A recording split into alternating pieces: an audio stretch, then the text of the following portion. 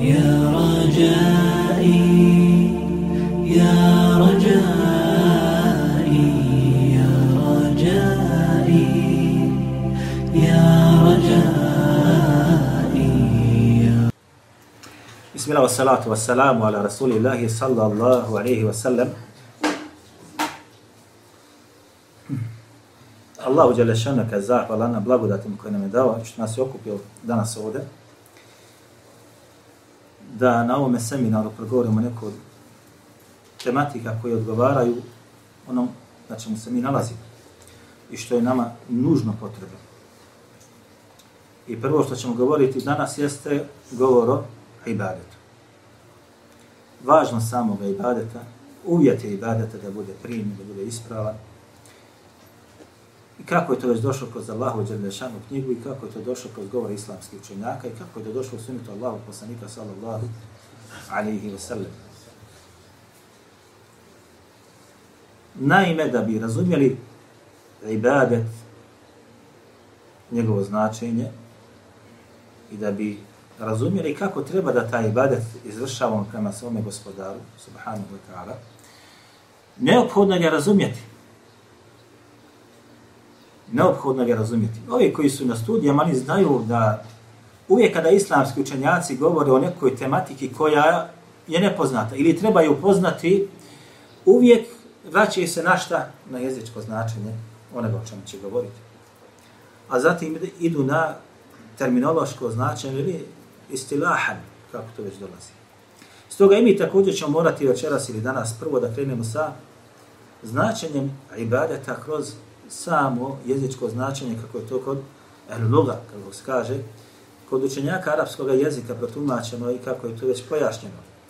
A zatim ćemo ići na, između ostaloga, terminološko značenje, a tek onda govor o samome ibadetu, da bi prvo shvatili šta znači ibadet. Vi ćete naći da kod nas ibadet prevode kao šta? Obožavanje, je tako? Kaže obožaje, tako Allaha dželle šanu i tome slično. Međutim, braćo moja draga, ibadet, ja smatram da je to krnjavost prevoda te riječi.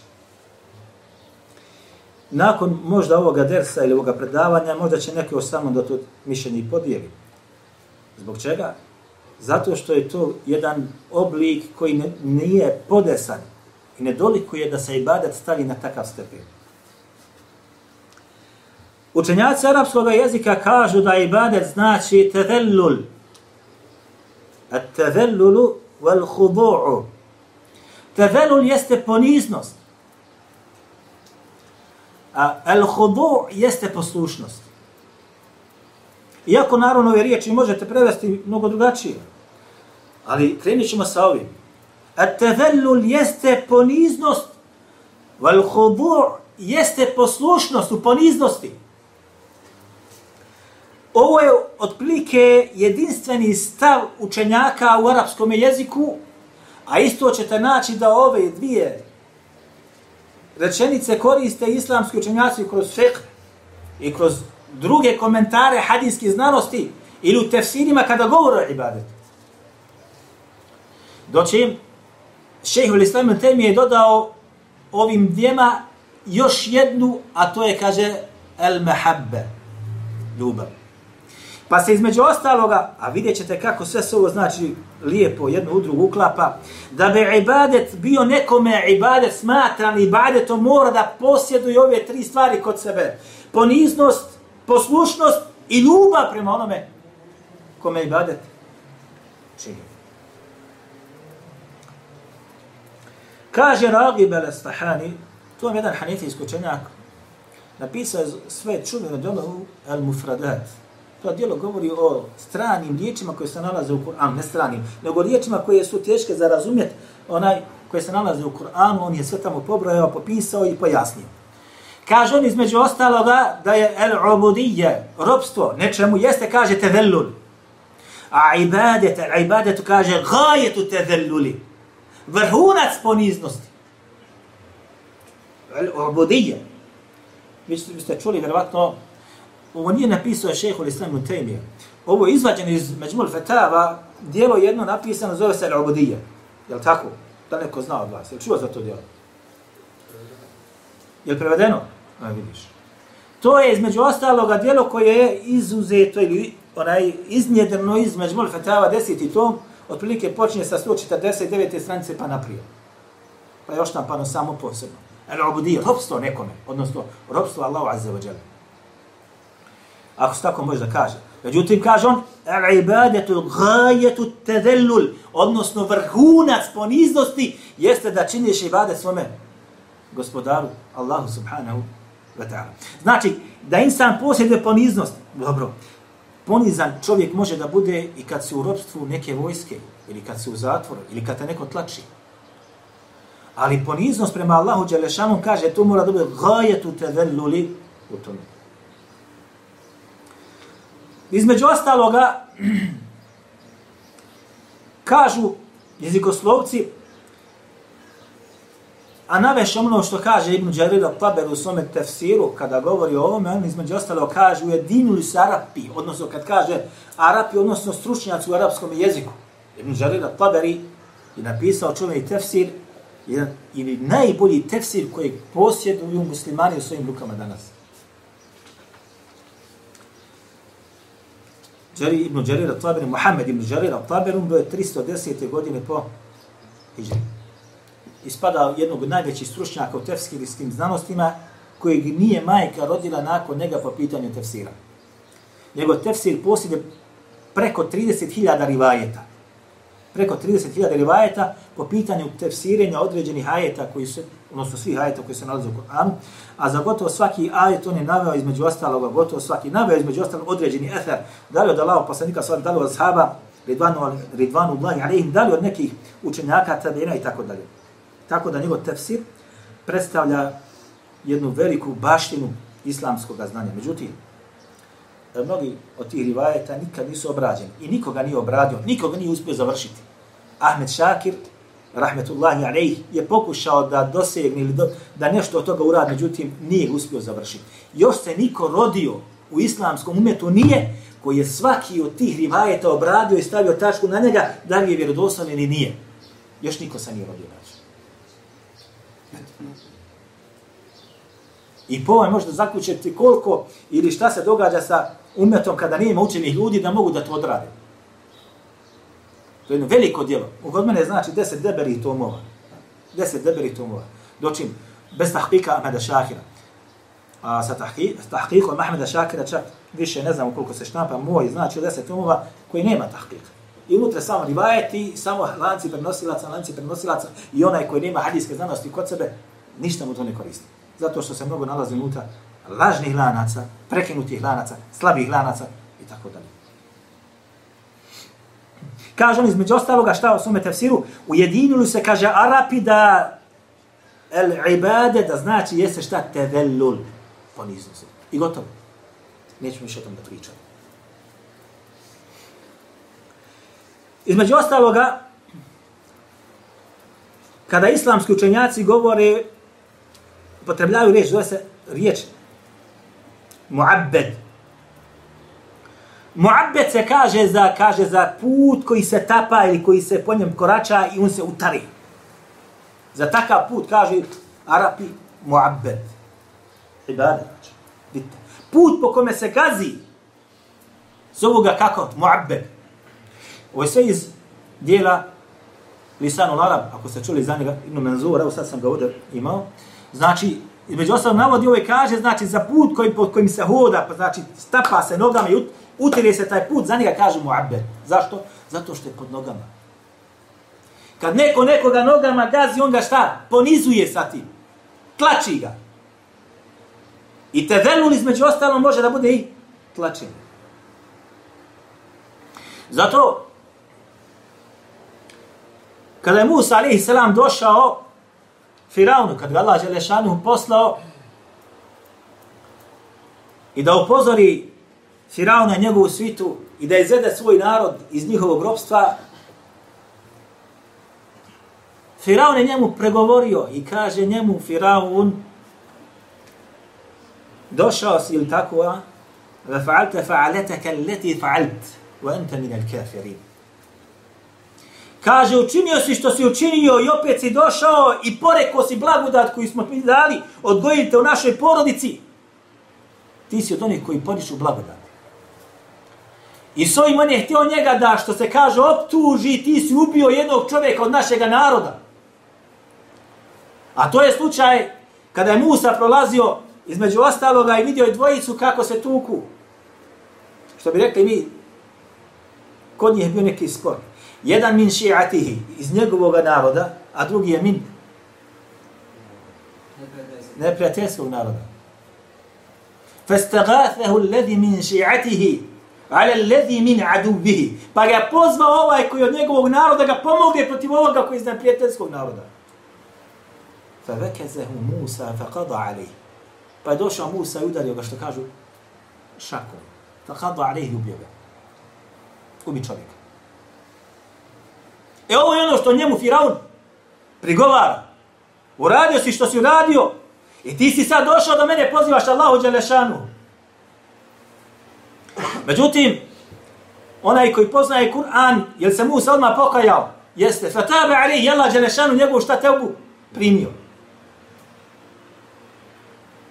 Pa mu kaže mu, sad ti meni prigovaraš za to što sam ja uradio, en abete beni Israila, ti si narod moj, učinio da budu što abete. Vidite, opet ova riječ. Ovdje znači ti si moj narod, učinio da budu šta? Poniženi, potlačeni kod tebe robovi. A prigovaraš meni zbog ubijstva. Naprotiv, na drugom mjestu koji nehotice učinio, na drugom mjestu Allah Đelešanu kaže za Firauna: Yudhabbih abna'ahum wa yastahyi nisa'ahum. Tako? Kaže, klao je njihovu mušku djecu. Koga? Musavog naroda. A u životu ostavljao žensku djecu. Na drugom mjestu Allah Đelešanu kaže: Yudhabbihuna abna'akum wa yastahyuna nisa'akum. Kaže, kolju vašu mušku djecu, ubijaju vašu mušku djecu, a ostavljaju u životu žensku djecu. Zbog čega je ovo radio? Zato što je usnio san da će neko od njegovog, tog neprijateljskog naroda doći na njegov prijestol. To je bio ko? Musa alaih salam. Pa je naredio šta? Ubijajte svaku mušku djecu, a ostavljate u životu žensku djecu, da ne ulazimo u to. Zato ovdje kaže: En abete beni Israili. Ti si potlačio i robljem učinio šta? Benu Israil. I došla je riječ ovdje opet isti korijen, isti glav, abad. Ibadet, odnosno tlačenje ili ponižavanje nekoga imaš ispod svojih nogu.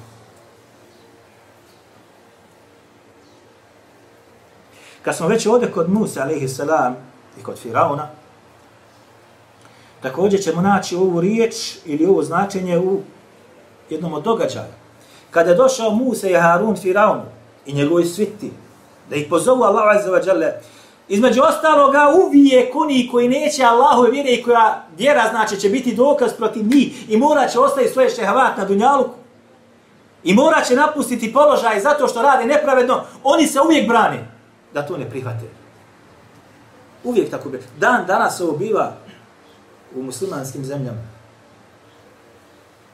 I kad Mehdi bude došao, kako kaže jedni islamski učenjaci, neće ga prihvatiti, nego će ga smata čime?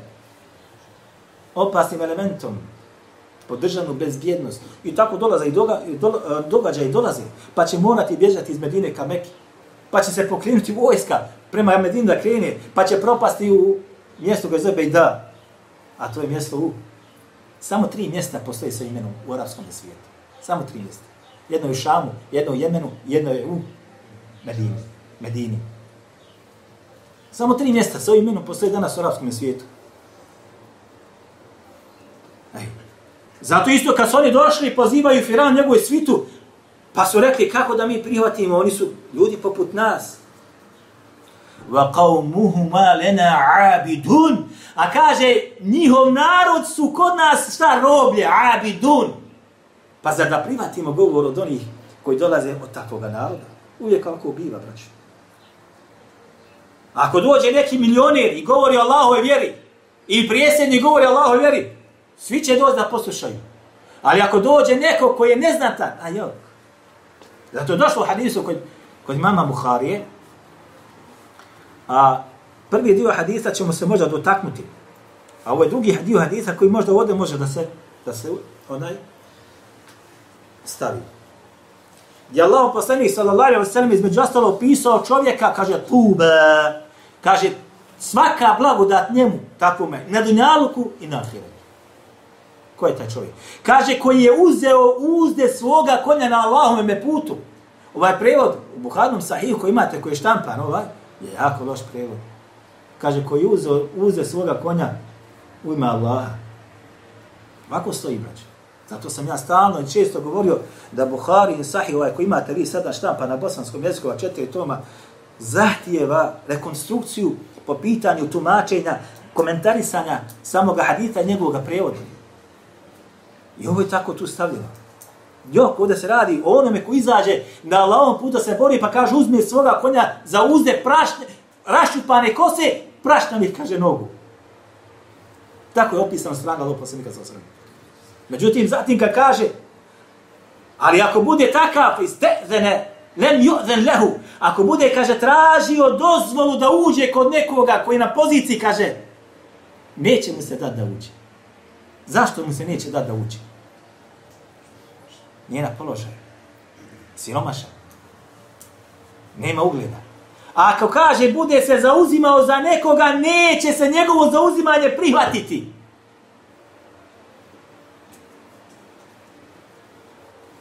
Zašto? Zato što nije na takvom mjestu u društvu, nije na takvom položaju, nije bogat, nije na...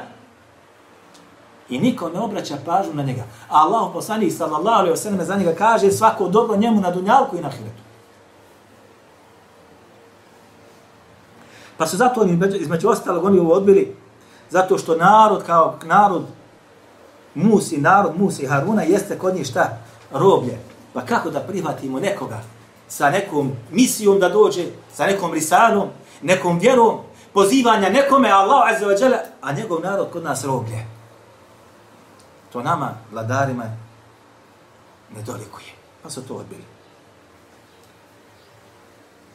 Dobro, terminološko značenje ibadeta, kako kaže između ostaloga, navest ćemo govor jednog od velikih islamskih učenjaka u usulu, Šatibi. Neko od vas čuo za njega. Napisao je čuveno djelo El Muwaffaqat. Napisao je također čuveno djelo u bid'atu El Muwaffaqat, je napisao u usulu fiqhu. Nema boljeg djela od njega. Jezda je teško. Teško je kod tuč, kako kaže naš narod. Po pitanju shvatanja, razumijevanja, crpljenja propisa. Ali je napisao također djelo po pitanju bid'ata El-i'tisamu. Kaže on između ostaloga da je ibadat, kaže, imtithalu bi awamirihi wajtinabu newahihi bi itlaqi ili bi mutlaqi. Kaže, ibadet jeste, kaže, izvršavanje svega onoga što Allah dželešanuhu naredi. I klonjenje od svega onoga što Allah dželešanu zabrani u apsolutnom smislu. Ovo je znači šta? Šerijatsko formulisanje ibadeta, odnosno terminološko, kako kažu onda kod nas u bosanskom jeziku.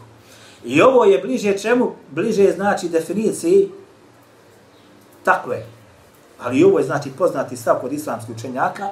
I između ostalog ovaj stav ili ovaj govor je prisutan kod hanefijskih pravnika.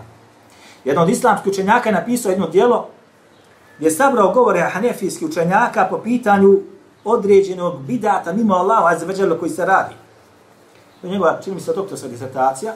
I sabrao je po pitanju definisanja ibadeta 12 definicija koje kruže kod islamskih učenjaka u hanefijskom mezhebu. I jedno od tih je ovo. I ovo između ostaloga kao da je odabrao šejh Uthejmin u svome djelu opaskama na njegovo djelo koje zove El Qawlul Mufid.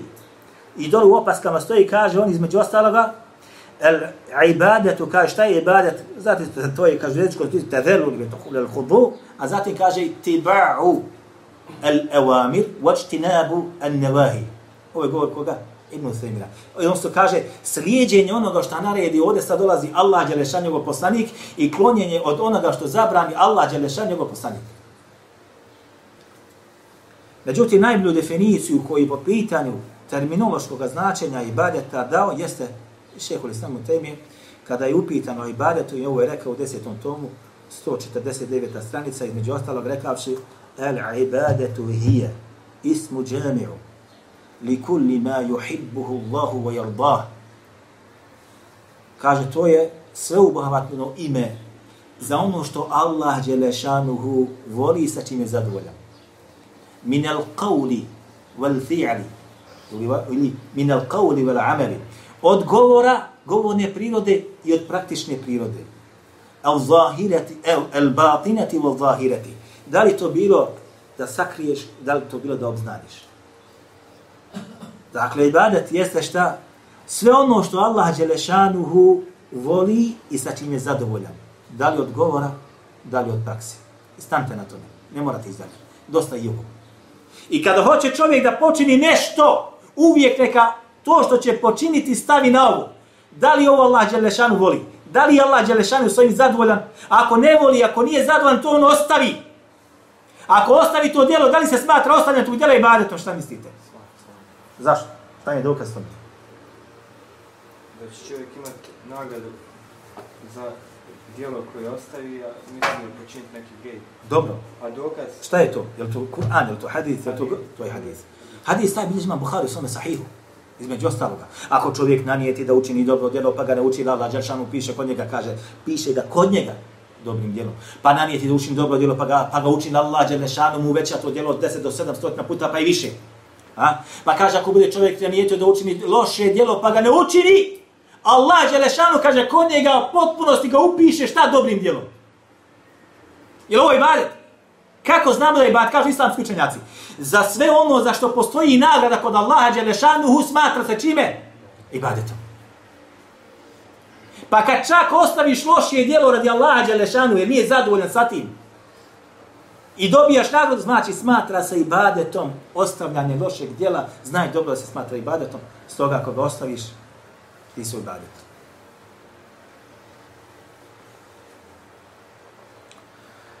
Dobro.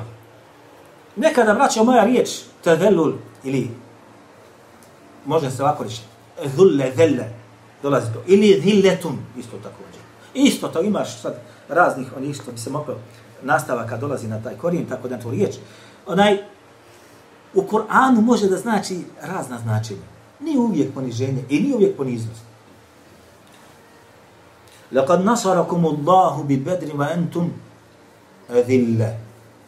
Kaže, Allah dželešanu vas je pomogao na Bedru kad ste bili. Prva bitka na Bedru protiv Kurešija. Kaže, kad ste bili na Bedru, وَاَنْتُمَ ذِلَّ. A vi ste bili šta? Poniženi ili potlačeni ili manjina? Manjina. Ovdje ذِلَّ znači šta? Manjina. Manjina. Vojska koja nema dovoljno snage, nema dovoljno oružja, nema dovoljno konjanice. Ovo se smatra edille, odnosno nejakost i manjina. Allah dželešanu kada opisuje opise vjernika kaže edilletin alel mu'minin, a'izzetin alel kafirin. Opisuje njihova svojstva pa kaže oni su prema vjernicima šta? Samilosni, mehki, blagi. Ovdje to znači blagost, samilost.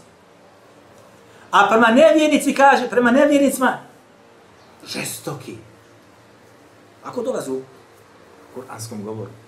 Međutim, ovo danas, kod islamskog umeta, ovako ću da kažem, se okrenulo. Pa ćete naći da islamske zemlje trče ka nevjerničkim zemljama i šta ja znam, vladama, udvoravaju se, a prema muslimanima koji praktikuju vjeru su jako žestoki. To svako zna od onih koji su bili u arapskim zemljama, šta se događa sa vjernicima u arapskim zemljama. Dobro. يوم يكشف عن ساق ودون إلى السجود فلا يستطيعون خاشية أبصارهم ترهقهم ذلة وقد كانوا يدعون إلى السجود وهم سالمون. Nećemo komentarisati ovaj prvi dio, zato što nam trebati da govorimo o njemu sa akidološke strane. Dakle, na sudnjem danu će biti pozvati svi ljudi da učine seždu Allahu dželešanu. Fela yastati'un. Pa će među njima da bude oni koji neće moći da učine. Khashiyatan absaruhum. I njihovi pogledi bit će puni straha. vjernici seždu učiniti, ali oni neće moći učiniti. Zatim kaže, وَقَدْ كَانُوا يُدْعُونَ إِلَى السُّجُودِ وَهُمْ سَالِمُونَ. Bili su na dunjaluku pozivani da čine seždu, a bili su zdravi. Ništa nije falilo, ali nisu činili. A prije toga kaže, خَاشِيَةً أَبْصَارُهُمْ تَرْهَقُهُمْ ذِلَّةٌ. Kaže, bit će pogleda punih straha, a bit će prekriveni sa poniženjem. Ovdje zille dolazi kao poniženje, a ne poniznost. A ne samilost. Jeste razumjeli ovo? Dobro. Zanimljivost u ovome ajetu jeste da je ovaj ajet između ostaloga jeste dokaz za onih koji ne obavljaju namaza. Protiv njih. Protiv onih koji ne obavljaju namaza. I ovoga, braćo moja draga, imate koliko hoćete. Zato, ja se sjećam kada sam bio u Egiptu na studiju tamo i gotovo u svakom autobusu ili mikrobasu takozvanom ili gdje se god čeka nešto, bile su naljepnice uvijek napisane. Govori o sabru, pokornosti, Allahu dželešanu i bila jedna veoma zanimljiva. Istinska. Koja glasi men la yusalli la yusalla alejhi. I to je Arapima jasno. Kaže ko ne klanja njemu se dženaza ne klanja. Ko ne klanja njemu se dženaza ne klanja. Dočim ovo je iščezlo iz umeta Muhammeda sallallahu alejhi ve sellem. Na sudnjem danu mi koji će sežde nisu činili, bit će poniženi, bit će puni straha, bit će tamo ili bit će prekriveni sa poniženjem, strahom u očima i neće moći učiniti seždu kad je bude najpotrebnije da učini, neće moći. Sad imate rivajeta kad gore kaže bit će im kroz kičmu salbe, bit će im šta, između ostaloga čvrsto nešto probodeno ili bit će, neće možda učini, hoće ne može. Na njálku jednostavno, kad hoćeš, evo sad se sagi, tada neće se moći. Tako da ovo znači, otprilike, vam je sada malo slika po pitanju, značenja samoga ibadeta, možda malo, je li jasnija?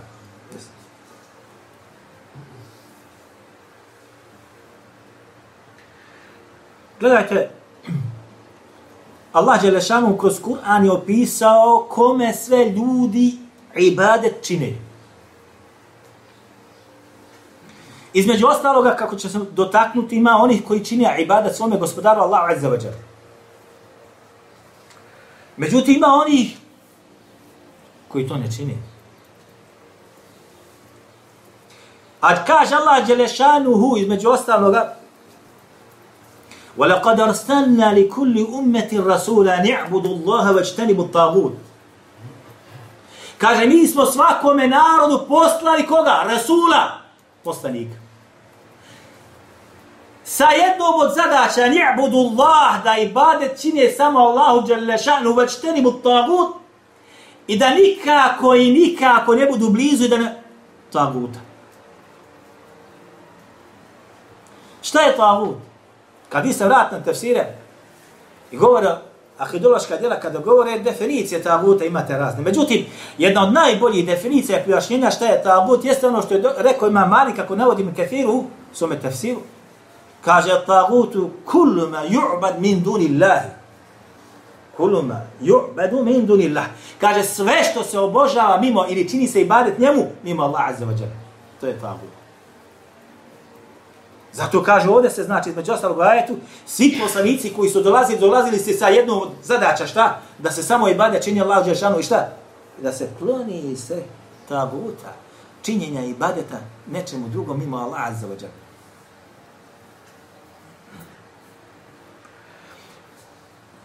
إذ قال إبراهيم لأبيه وقومه ما تعبدون قالوا نعبد أصناما.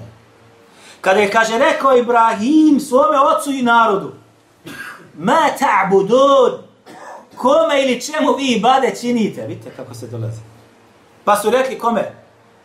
Na'bud asnama, mi kaže, ibadet činimo kipovima.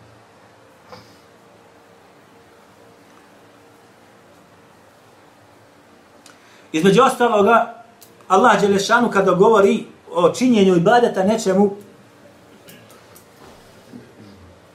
وَيَعْبُدُونَ مِنْ دُونِ اللَّهِ مَا لَا يَنْفَعُهُمْ وَلَا يَضُرُّهُمْ.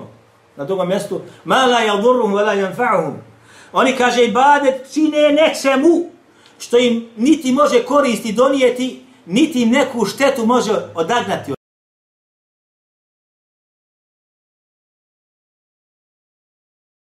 Neku štetu da od njih odagna ne može. Sve to Allah dželešanu opisao u svojoj knjizi.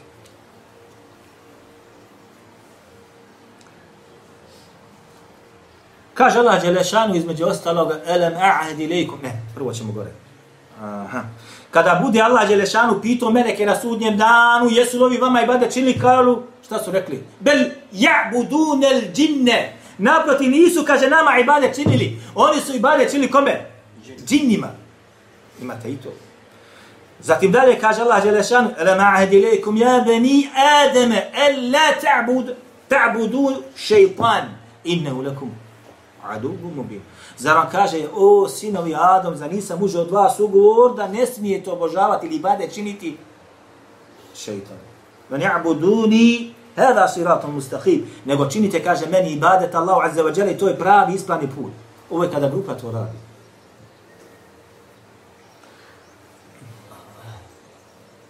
Pa kada je rekao Ibrahim svome ocu, zašto ibadet čini šeitan? Inne šeitane kane li rahmani asija. Svome ocu to kaže. La ta'budi šeitan. Nemoj da činiš ibadet šeitanu. Inne šeitane kane li rahmani asija. Jer je šeitan prkosnik milostivom. Asija. Nekad se, braćo, dogoditi može. I događa se. Da narod čini ibadet čovjeku, jednom, dvojici, petorici. A nekada se zna dogoditi da čine ibadet čitavo jednoj populaciji u određenoj oblasti tahasusa ili specijalizacije.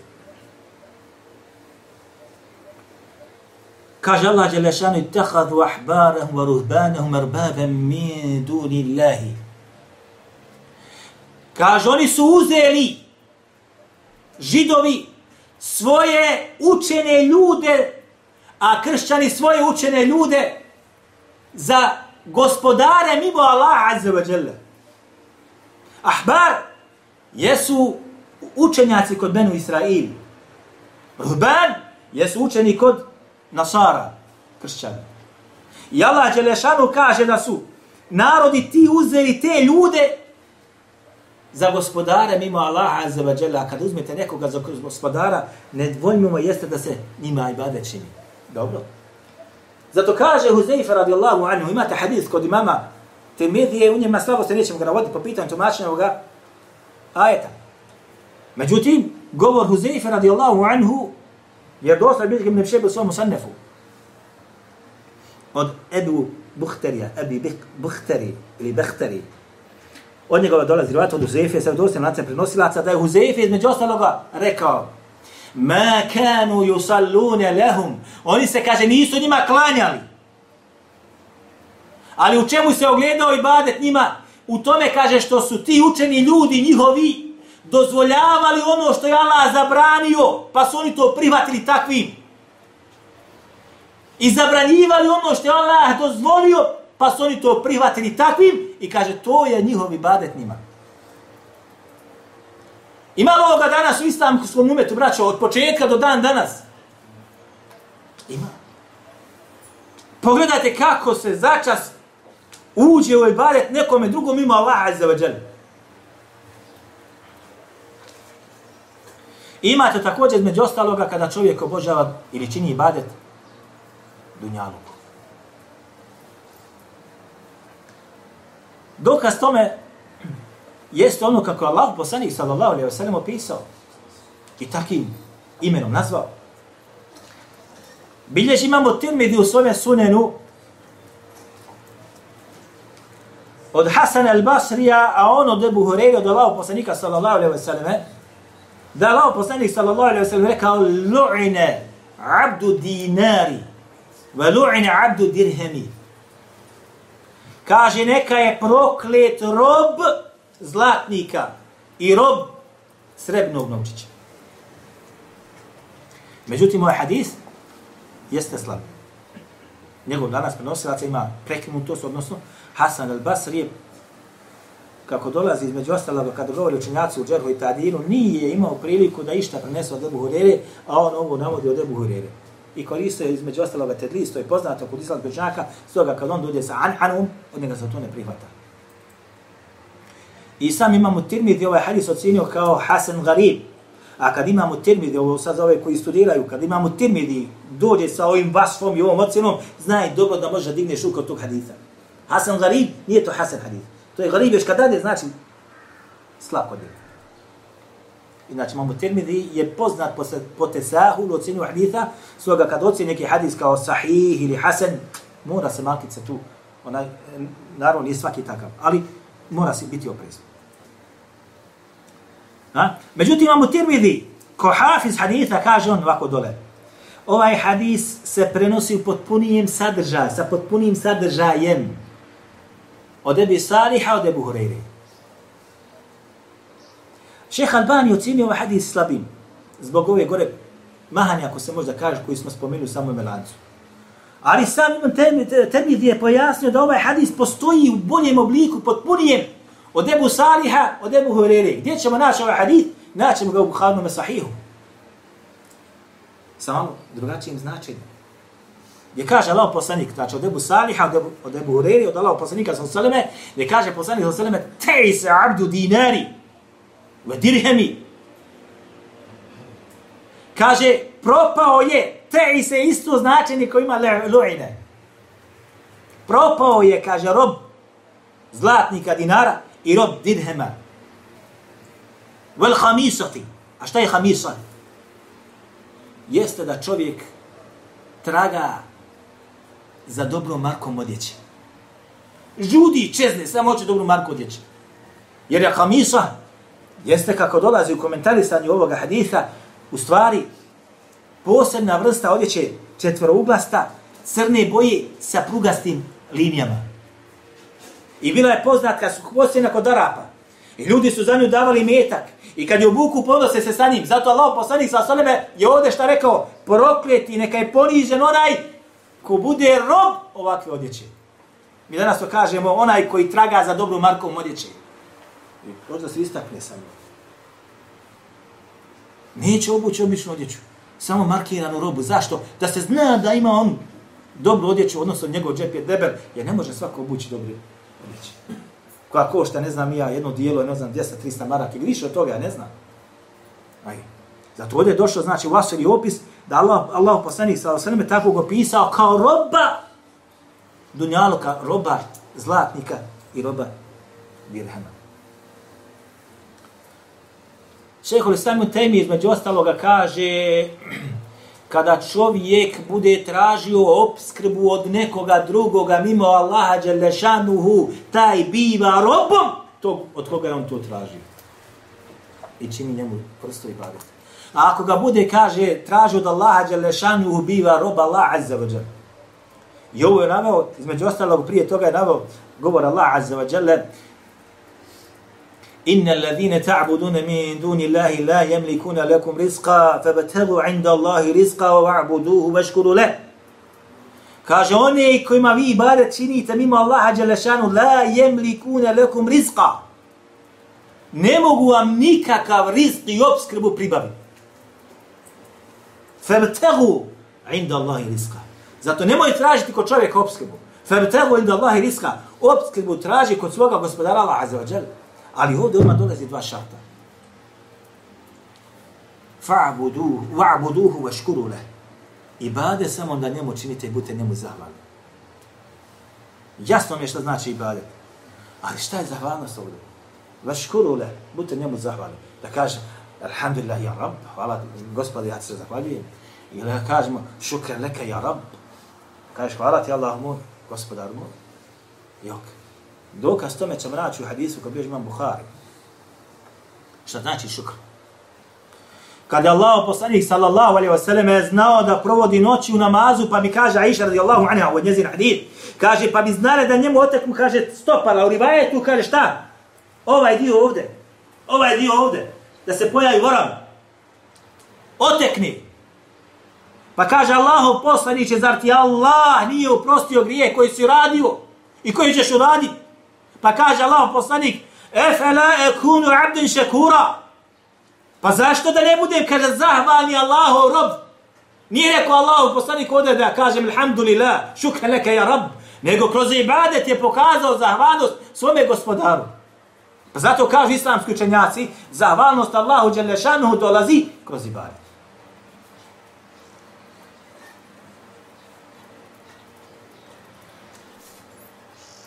Bilježi imam Buhari u svome sahihu hadith od Ebu Hureyra radijallahu anhu. Hoćemo da prekinemo pa da nastavimo kasnije. Ili idemo dalje? Bilježi imam Buhari u svome sahihu od Ebu Hureyra radijallahu anhu. Kaže Allah poslanik sallallahu alejhi ve sellem: "La taqumu as-sa'a." Neće, kaže, doći sudnji dan. Hatta yuqbada al-ilmu. Dokle god, evo ovdje sad ovaj qabda, yuqbada, doslovno može da znači u prevodu s arapskog na bosanski, dok se znanje ne bude usmrtilo. Pa su to islamski učenjaci prije tako i shvatali. Usmrćivanje znanja jeste, kaže, među ostaloga nestanak ili usmrćivanje učenih ljudi. I nije danas sve manje i manje. I ovo može do neke da ima, znači, svoj pravi i ispravni komentar. Ali isto također, ovo yuqbada, odnosno qabd, može da znači zatočeništvo, zatvaranje, stezanje. I ovo se obistilo u ovom današnjem vremenu. Kada se islamskim učenjacima u arapskim zemljama, braćo moja draga, zabranjuje da govori. Zabranjuje se govoriti. Ne znam da li neko od vas zna ili je čuo za šejha Kiška. Je li čuo neko od vas? Jeste, Egipćani. Braćo, on je mogu da probudi čitav islamski svijet sa svojim govorom. Čitav islamski svijet. Hiljade ljudi, rijeke ljudi su njemu dolazili da slušaju njegovu džumu. Ali jedan puta kaže, ja sahibe tahrir, govori jednom od onih koji su pisali protiv njega izvještaje i nosili policiji. I on je tu među njima, nije jedan, možda više. Kaže, o ti, kaže, koji pišeš izvještaj o meni, piši ga tačno, nemoj dodavati, nemoj oduzimati, tačno ga napiši, jer su uvijek šta dodavali. I svakog utorka mora da ide u kancelariju državne bezbjednosti da polaže račun. Svakog utorka. Pa zovu, dolazi tu i tu na razgovor. Svakog utorka. I sve što je govorio na džumi, to si rekao, to si rekao, to si rekao, to si rekao. Ovo je bilo to, i to, znači, zabranjeno stezanje ne govoriš. Ja znam kada sam bio u Egiptu, za moje poznanike, za moje prijatelje, za imame džamija ili mesdžida, moram, kaže, ići imam večera u 6 sati razgovor. I onda čim to stalo se ponavlja, ti onda kažeš, subhanallah, ne mogu govoriti. Jedan od mojih profesora, braćo, kada je završio, kaže, bacili su me da držim, kaže, hudbu Atabi u Jordanu. Ataba, najdalji grad, on iz Amana mora da svoji 3-4 sata s autobusom dom na more. Grad pun, razvrata. A nema veze. I on je išao petkom, dole ostane petak, subota, pa se vrati opet nazad s autobusom, tako dalje. I počeo da se sakuplja narod, čuo narod za njega. Govori. Dokazuje sa Kur'anom, dokazuje sa hadisom, dokazuje sa Kur'anom. I počeo narod da se slijeva, kod njega dolazi na džumu. Pocaše ga na razgovor. Šta je? Kaže, ti govoriš ovako, ti govoriš nako. Pa dobro, šta da ljudi govore? Kaže, govori samo Kur'an. Samo, kaže, citira ajete. I on opet citira ajete, ali citira ajete opet. Opet Kur'an je protiv sistema. Pa ga opet pozna, pa vidiš šta da radi? Eto, da bi me reseš šta da ja radim. Ne dati mi da govori kako treba, ne dati mi da citiram ajete. Pa šta da radi? Pa ti zabrani da ne možeš govoriti. Sjedi kod kuće. Braću, u arapskom svijetu imate učenjake koji, između ostaloga, ne smije nikoga da primi u svoju kuću. 2 godine, dobije dekret. 2 godine ne smiješ nikoga primiti. 2 godine ne smiješ u džamiju izlaziti. 2 godine ne smiješ dežu držati. 5 godina ne smiješ hudbu držati. Ne smiješ u džamiji klanjati. Vi to ne znate, vi to niste osjetili. Imam Ahmed je ovo osjetio još u svoje vrijeme kada su mu zabranili Mu'tezile da govori išta nekom od haditha. Je znate za to? Ovo je znači među ostalo onaj qad znanje. A braćo moja draga, ako ne znate za ovo, zatvori u arapskim zemljama puni su islamskih učenjaka. Ljudi koji mogu da vode umet iza sebe, umet od Saudijske Arabije do Maroka.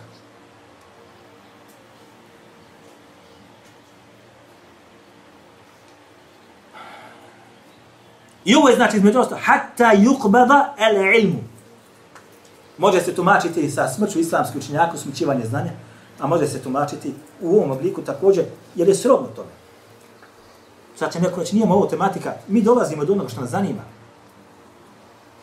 Zatim kaže, i dok se ne budu šta umnogostručili zemljotresi, sve se ovo događa. Yataqarabu al-zaman. I kada kaže, vrijeme postane tako brzo da prolazi, yataqarabu zamanu. Začas prođe. Yataqaraba zaman. Začas. Peta do petka. Ne znam jeste primijetili možda. Jedan daji u arapskom svijetu je ovo primijetio, kaže, sve mi više i više ljudi dolazi, kaže, ja šejh, kaže, začas prođe džuma do džume, ja sam rekao, pa ljudi, pa to je predznak sudnjeg dana. Začas džuma. Tazhara al-fitan, i kada se kaže, bude ispoljele smutnje i neredi. Va yakthura al-herđu. I kada se kaže, bude mnogostručilo i povećao broj herđa. Šta je herđ? U ovom hadisu odmah došao al-qatlu. Kažu ubijstvo. Ovo je hadis kod imama Nevevi u njegovom sahihu. Međutim, imamu Nevevi, kada je protumačio ovaj hadis, on ovdje ovaj herđ tumači drugačije. Kaže, to je između isprepletano stanje ljudi. Ne znaš više šta je ispravno, šta je krivo. Ne znaš više kuda. Kada se umuru nas, ili stanja ljudi se isprepletu, ne znaš više ko je bijel, ko je crn, što se kaže. On je to ovako protumačio kao vid jedne velike fitne ili smutnje ili iskušenja koje će zadesiti umet. On je došao, bilo ubijstvo, bilo ovo drugo. Ovo nas zanima. Zato kaže Allah poslanik sallallahu alejhi ve sellem u hadisu kod imama Ahmeda, imama Tirmidhi i ostali, kod imama Ahmeda ovaj rivajet. Kaže Allah poslanik sallallahu alejhi ve sellem: "Al-ibadatu fil herđi ka hijratin ilayya." Evo opet dolazi ibadet. Vidite kako dođemo opet to. Al-ibadatu fi herđin ka hijratin ilayya. Kaže, ibadet u vremenu ovakvog stanja, ovoga herđa, jeste kao da se meni čini hijra. Sad neko može da kaže, nije to neki specifičan hadis. Ogroman. Zašto? Zato, braćo moja draga, što je hijra u vremenu poslanika sallallahu alejhi ve sellem kad je preselio Medini, smatra nam velikim ibadetom, smatra na obavezom muslimanima. Svakom muslimanu na dunjaluku koji je bila je obaveza da se preseli Allahom i poslaniku sallallahu alejhi ve sellem Medinu. Pa Allah poslanik sallallahu alejhi ve sellem ibadet u ovakvom vremenu smutnje, nereda ili ratova ili ubijanja smatra kao da se čini njemu hijra.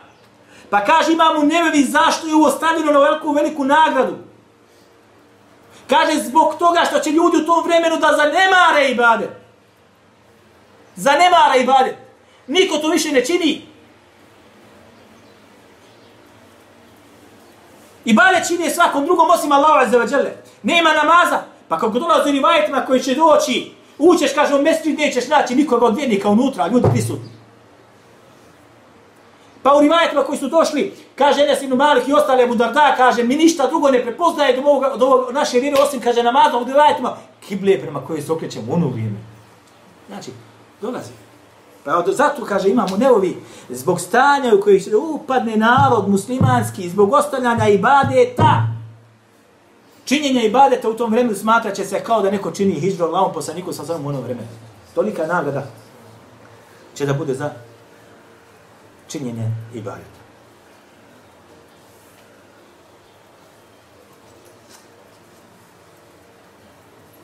Dobro.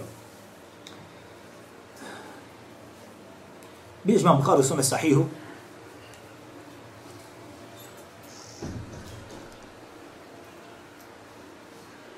da su rekli ashabi Allahom poslanika sallallahu alejhi ve sellem, Allahom poslaniku Muhammedu sallallahu alejhi ve sellem, ذهب أهل الدثور بالأجور. Allah kaže poslaniče, bogataši nas nadmašiše u nagradama sevapima, što bi rekao. Yusallune kema nusalli. Klanjaju, kaže, kao što klanjamo. Yasumune kema nesum. Kaže, postaje kao što postimo. وَيَتَصَدَّقُونَ بِفُضُولِ أَمْوَالِهِمْ. I kaže, daju sadaku od viška svoga imetka. Odnosno, što kaže Allah poslaniče, mi smo siromašni, nemamo imetka da ga podijelimo kao sadaku. A bogataši nas nadmašiše i oni klanjaju i mi klanjamo. Ali mi nemamo imetka da podijelimo. Oni nas pretukaše dobrim djelima. Pa kaže njima Allah poslanik sallallahu alejhi ve sellem: "Laqad ja'ala Allahu lakum ma tasaddaquna bih." Kaže Allah dželle šanu vam je olakšao i dao način i put kako da činite sadaku. Pa između ostaloga kaže: "Fa inna bi kulli tasbihatin sadaqa." Vi imate za svaki tasbih subhanallah da kažete sadaku. Wa takbirati sadaqa. I da kažete Allahu akbar imate sadaku. Wa tahmidati sadaqa. I da zahvalite Allah da kažete alhamdulillah imate sadaku. Wa tahrirati sadaqa. I da kažete la ilaha illa Allah imate sadaku. Wa amru bil ma'ruf sadaqa. Naređivanje na dobro kod vas je sadaqa. Wa nahyu anil munkari sadaqa. I od vraćanje i od zla jeste sadaqa. Wa fi bud'i ahadikum minkum sadaqa. I kaže ovaj sad budu' može da znači spolni odnos, može da znači spolni organ. Oba dva značenja u arapskom jeziku su ispravna. I kaže, i nekom od vas kada učini spolni odnos sa svojom suprugom ima sadaku. Pa su rekli Allahov poslaniče, za neko od nas takvi prilikom činjenja spolnog odnosa sa suprugom ima sadaku. A kaže, šta mislite kada bi to učinio na zabranjen način, ne bi li imao grijeh? Fakedali, kaže, zato isto tako, ako ga učini na halal način, ima šta? Nagradu za to. Kažu islamski učenjaci u ovome znači dijelu. Čak i u spolnom odnosu čovjek ima ibadet. Vidite? Jer za sve ono što čovjek se smatra sadakom, Allah zato nagrađuje, pa čak u tome čovjek ima dio ibadeta. Pogledajte do čega se seže. Mi to ne znamo. Sjeti se ovoga uvijek. Pa čak i u tome se ima sada. Sada imate, znači, govor islamskog učenjaka, ne mnogo, ovo će naći samo oni koji, Allah dadne da nađe ovo. Kaže, ovo važi samo za one koji imetka nemaju. Jedan od govora. Ove blagodati koje su date kao sadaka u spominjanju Allaha dželle šanuhu i ovome, kaže samo za one koji imetka nemaju, jer sve ovo dobijaju oni koji imetak imaju. Pedi kažu ne, u ovome ima isto također nagradu i oni koji imaju i koji nemaju. Allah zna najbolje. Koliko seže ili u šta sve ulaži ibadet, ilozi ibadet, između ostaloga, kaže Allah dželle šanuhu između ostaloga: "Inna salati wa nusuki wa mahyaya wa mamati lillahi rabbil alamin la sharika lahu." Kaže zaista moj namaz i moji obredi vjerski i moja smrt i moj život su samo ili pripadaju samo Allahu dželle šanuhu koji nema nikog koji njemu ravan. Ovdje da onaj koji je šerik, la šerike lehu, u nas kažu sudruga. Jok, ovdje se smatra, paste, znači Allah dželle šanuhu ima kod vjernika nešto. Ne smiješ nikoga na njegov stepen da uzdigneš, da bude ravan njemu. Ne da bude iznad. Na ravan stepen ako uzdigneš, lekad ešerekt, počinio si širk. Ne smije biti na ravnome stepenu, a ne da bude iznad. Da se razumijemo. Pogledajte u šta sve ulazi, u koje pore, znači sve ulazi ibadet u svaku poru društva u kome živiš i pojedinca kao onoga koji živiš u tome društvu. I na kraju spomenut ćemo, mada se ovom još može govoriti, spomenut ćemo, vraćao moja draga, da bi ibadet neko određeni bio prihvaćen kod Allaha Đelešanuhu, mora imati određene šartove ili uvjete. Prvi šart da bi ibadet bio prihvaćen kod Allaha Đelešanuhu jeste, kako kažu islamski učenjaci, ovo sve shodno ajetima ili hadithima koji dolaze, da ta ibadet mora da bude učinjeno onako kako je činio ko? Poslanik sallallahu alejhi ve sellem. Ne smiješ ibadet izmišljati, ne smiješ na njega dodavati, niti smiješ od njega uzimati. A Ibn Temije kada je pobrao ibadete nakon definicije, pobrao je preko 30 ibadeta. Što kroz forme ibadeta, što kroz u akidi, što se, a sve se smatra ibadetom. A njih ima mnogo. Čak kažu islamski učenjaci, dobročinstvo prema životinji se smatra ibadetom. Pa izvoli Bože. Čak to se smatra ibadetom. Dobročinstvo prema roditeljima, dobročinstvo prema supruge, supruge i tako dalje, djeci, dijete prema ocu, sve se smatra ibadetom. Prema komšiji, prema ovom. A i također ako to radiš prema šta životinji smatra se ibadetom, zašto? Za i ono što radiš, kako dolaze u ajet kod Imam Buharije, sve ono što posjeduje jetru ima se nagrada za njega. Ako se čini dobročinstvo. Sve što ima jetru i čini se za njemu dobročinstvo, ima nagrada za to. Kažu šta? Znači da se mora uradi na onome, na način kako je to poslanik sallallahu alejhi ve sellem rekao, između ostalog hudu ani menasikakum, kaže Allah poslanik sallallahu alejhi ve sellem u hadisu koji bilježi Buhari, ostali kaže uzmite od mene hadske obrede. Rivajet kod Buharija, sallu kema ra'aytumuni usalli. Klanjajte, kaže, kao što sam ja. Ili kao što ja. Kao što ste vidjeli mene, da. Klanjam. Zato kaže Allah Đelešanu između ostalog, وَمَا آتَاكُمُ الرَّسُولُ فَخُذُوهُ وَمَا نَهَاكُمْ عَنْهُ فَانْتَهُ. Ono što vam poslanik sallallahu alejhi ve sellem dadne od propisa, kako se radi ova vjera i praktikuje, uzmite to. A ono što vam zabrani u vjeri Allahu poslanik sallallahu alejhi ve sellem, odmah to ostavite. Zatim kaže drugi šart, ili jeste ihlas, da bude čovjek u ibadetu iskren prema Allah azza wa jalla. Kaže Allah dželle وَمَا أُمِرُوا إِلَّا لِيَعْبُدُوا اللَّهَ مُخْلِصِينَ لَهُ الدِّينَ. Hunefa kaže naređeno im je samo da Allahu dželle šanuhu da Allah dželle šanuhu njemu ibadet čine iskreno praktikujući vjeru. Hunefa da nema u njihovom ibadetu nikakvog širka ili primjesa. I treća jeste selametul i'tiqadi, kako kažu islamski učenjaci, ili da čovjek bude, kako se kaže, ispravne akide.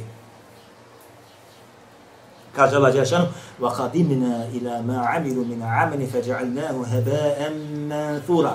I na sudnjem danu će doći Allah Đelešanu prema onima koji se radili i ibadete u svome životu, pa će to Allah subhanahu wa ta'ala učini šta? Da bude prah i pepo prašina. 40-50 godina činiš ibadet Allahu azza wa jalla, ali si mu u nekoj oblasti činio širk. Kad dođeš na sudnjem, sve propalo.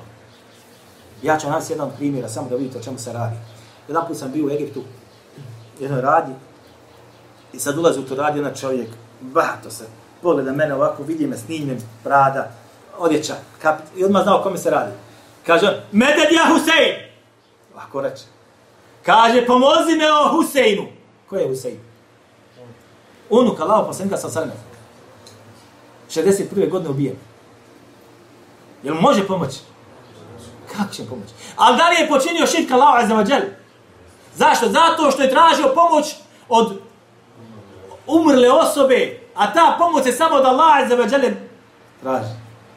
Zato će doći narod na sudnjem danu sa djelima koja je činio i hadž obavio i postio i zekat davao i klanjao i dobra djela radio, sadaku davao. Ali će doći šta? Njegova djela će da budu prah i prašina. Vi imate čitav medheb šinski na tome sagrađen. Čitav medheb šinski na tome sagrađen. Ko zna i ko čita njegova djela, zna do čemu se radi. Aqulu qawli hada wa astaghfirullaha li wa lakum.